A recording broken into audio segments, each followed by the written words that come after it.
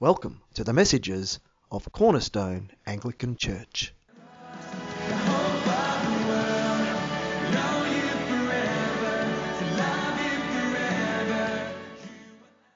We wait for the advent of our deepest hopes.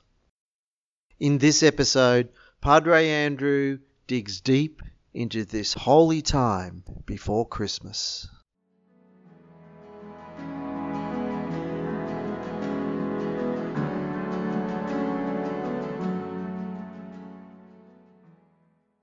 Here we are at the start of Advent, and we could be divided, I think, hearing scripture readings about sin, judgment, and Jesus coming on clouds of heaven in the end of time. And we think, oh good, it's Advent.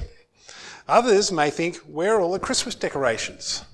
Why aren't we singing Christmas carols? Where's all the Christmas spirit? It's always a struggle to let Advent be Advent. It's hard not to rush headlong into Christmas, isn't it? Advent is a somewhat sombre season of repentance, waiting and preparation. In Advent, while the world rushes around shopping and decorating, we pause and wonder, what's life all about?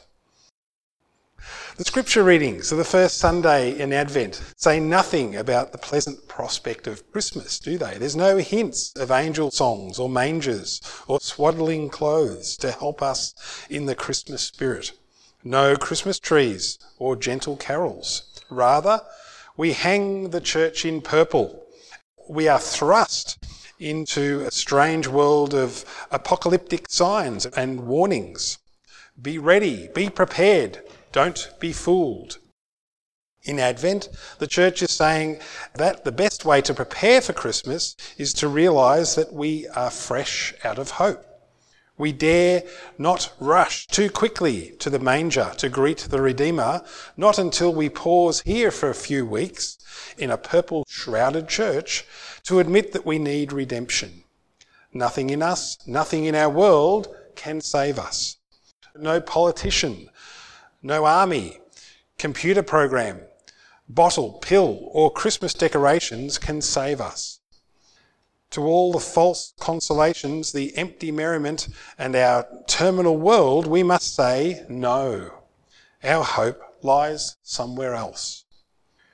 We will wait here in yearning, in penitence, in expectation for the one who is coming. The natural habitat of Advent is a community that is in touch with its own hurt and pain of the world. But lots of people cringe at the prospect of Christmas because they don't feel very jolly.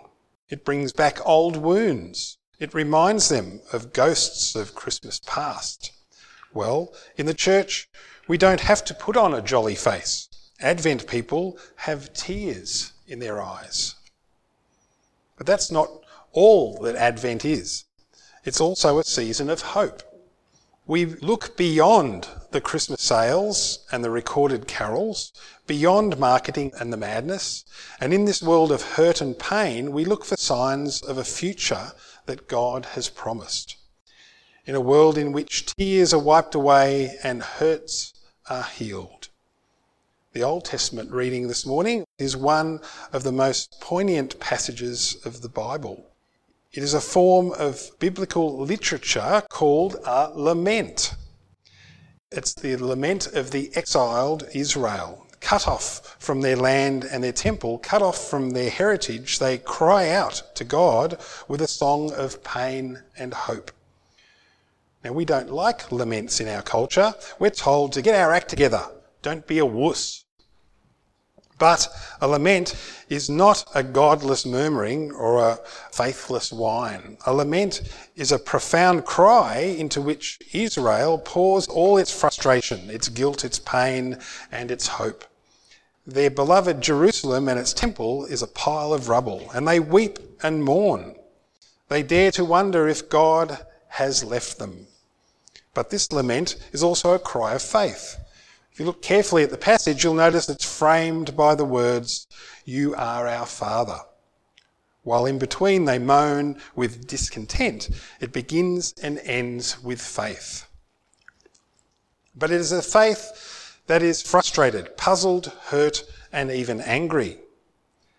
It is a faith that remembers how things used to be and how God used to act.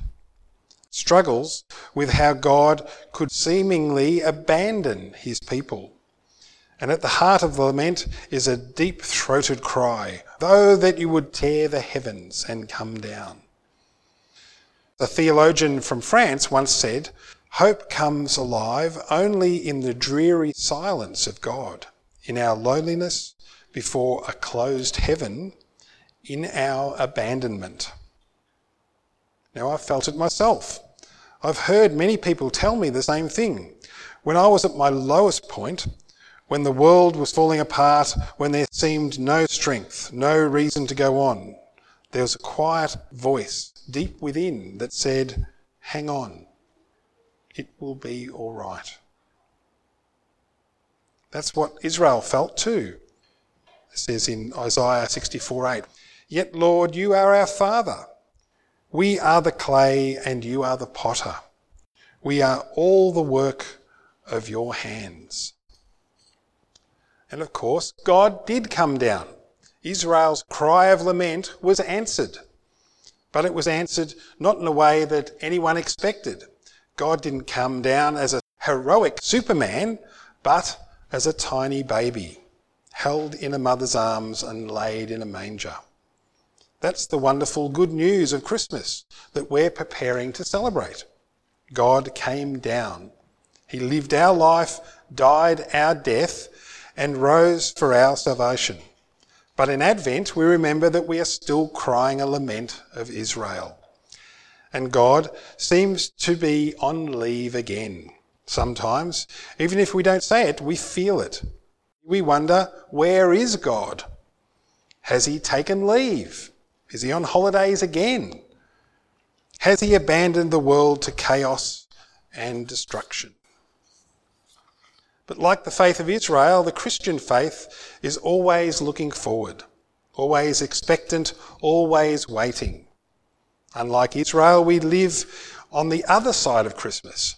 We've seen the baby in the manger and the empty tomb.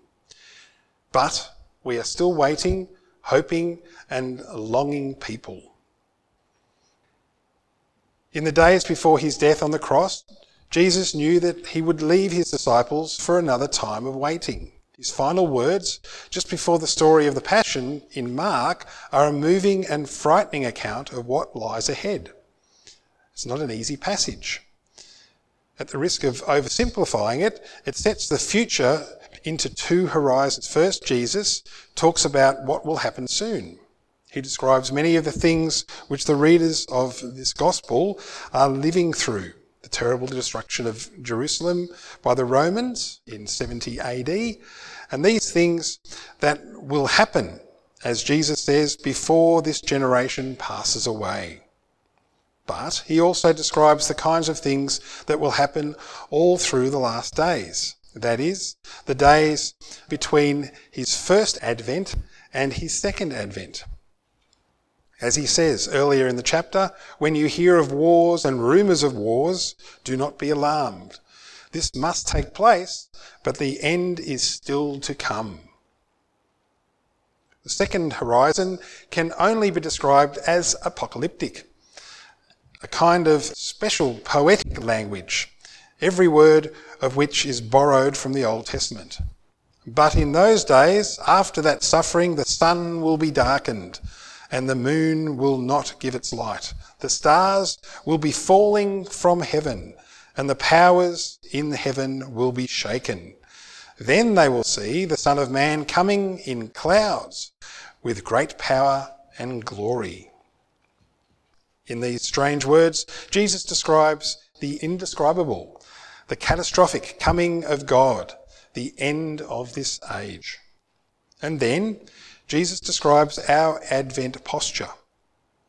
Be on watch, be awake. The day, the hour, no one knows, neither the angels in heaven, but only the Father. There is no use hauling out our diagrams and calculating the signs of the times. Jesus could not have made it clearer. Only the Father knows. Watch and wait. But it's hard to wait for over 2,000 years. To help us understand what this watching means, Jesus told a story. It's the familiar story of the master who goes away and leaves the servants in charge. They don't know when he'll return. Not knowing gives the waiting and the watching a certain quality, doesn't it? There's the constant thought that it could be today. When will he come? The return of Jesus is not open to our calculations. It will be sudden, and above all, it will be a surprise. Sharing the good news of salvation, helping the poor, working for the kingdom of God. We do not keep watch by calculating when we will be rescued, but by entering into the world's sorrow, pain and brokenness.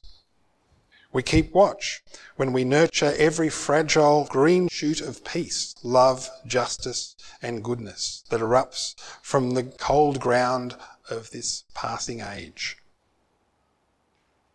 We know that this old world will not plod along forever. This world as we know it, the year-end financial reports, predictable parties and the Christmas programs and concerts. This world is actually transient. It will end.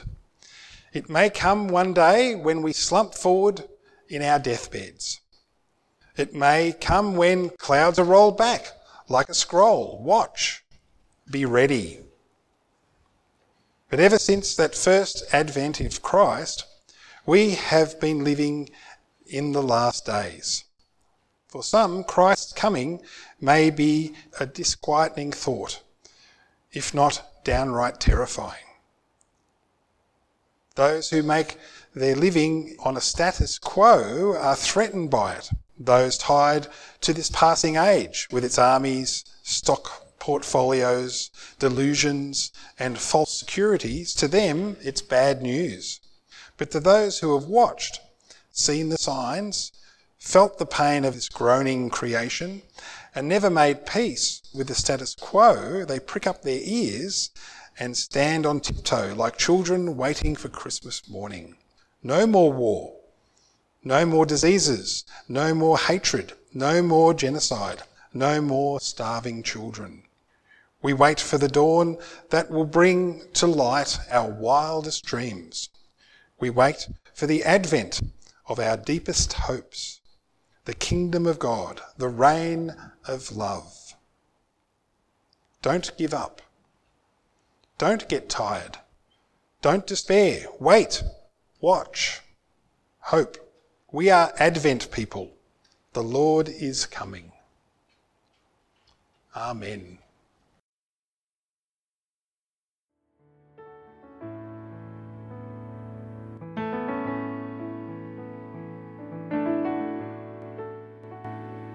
If you'd like to hear more great messages, check out our Facebook page or look us up on the net at cornerstone-church.com.au.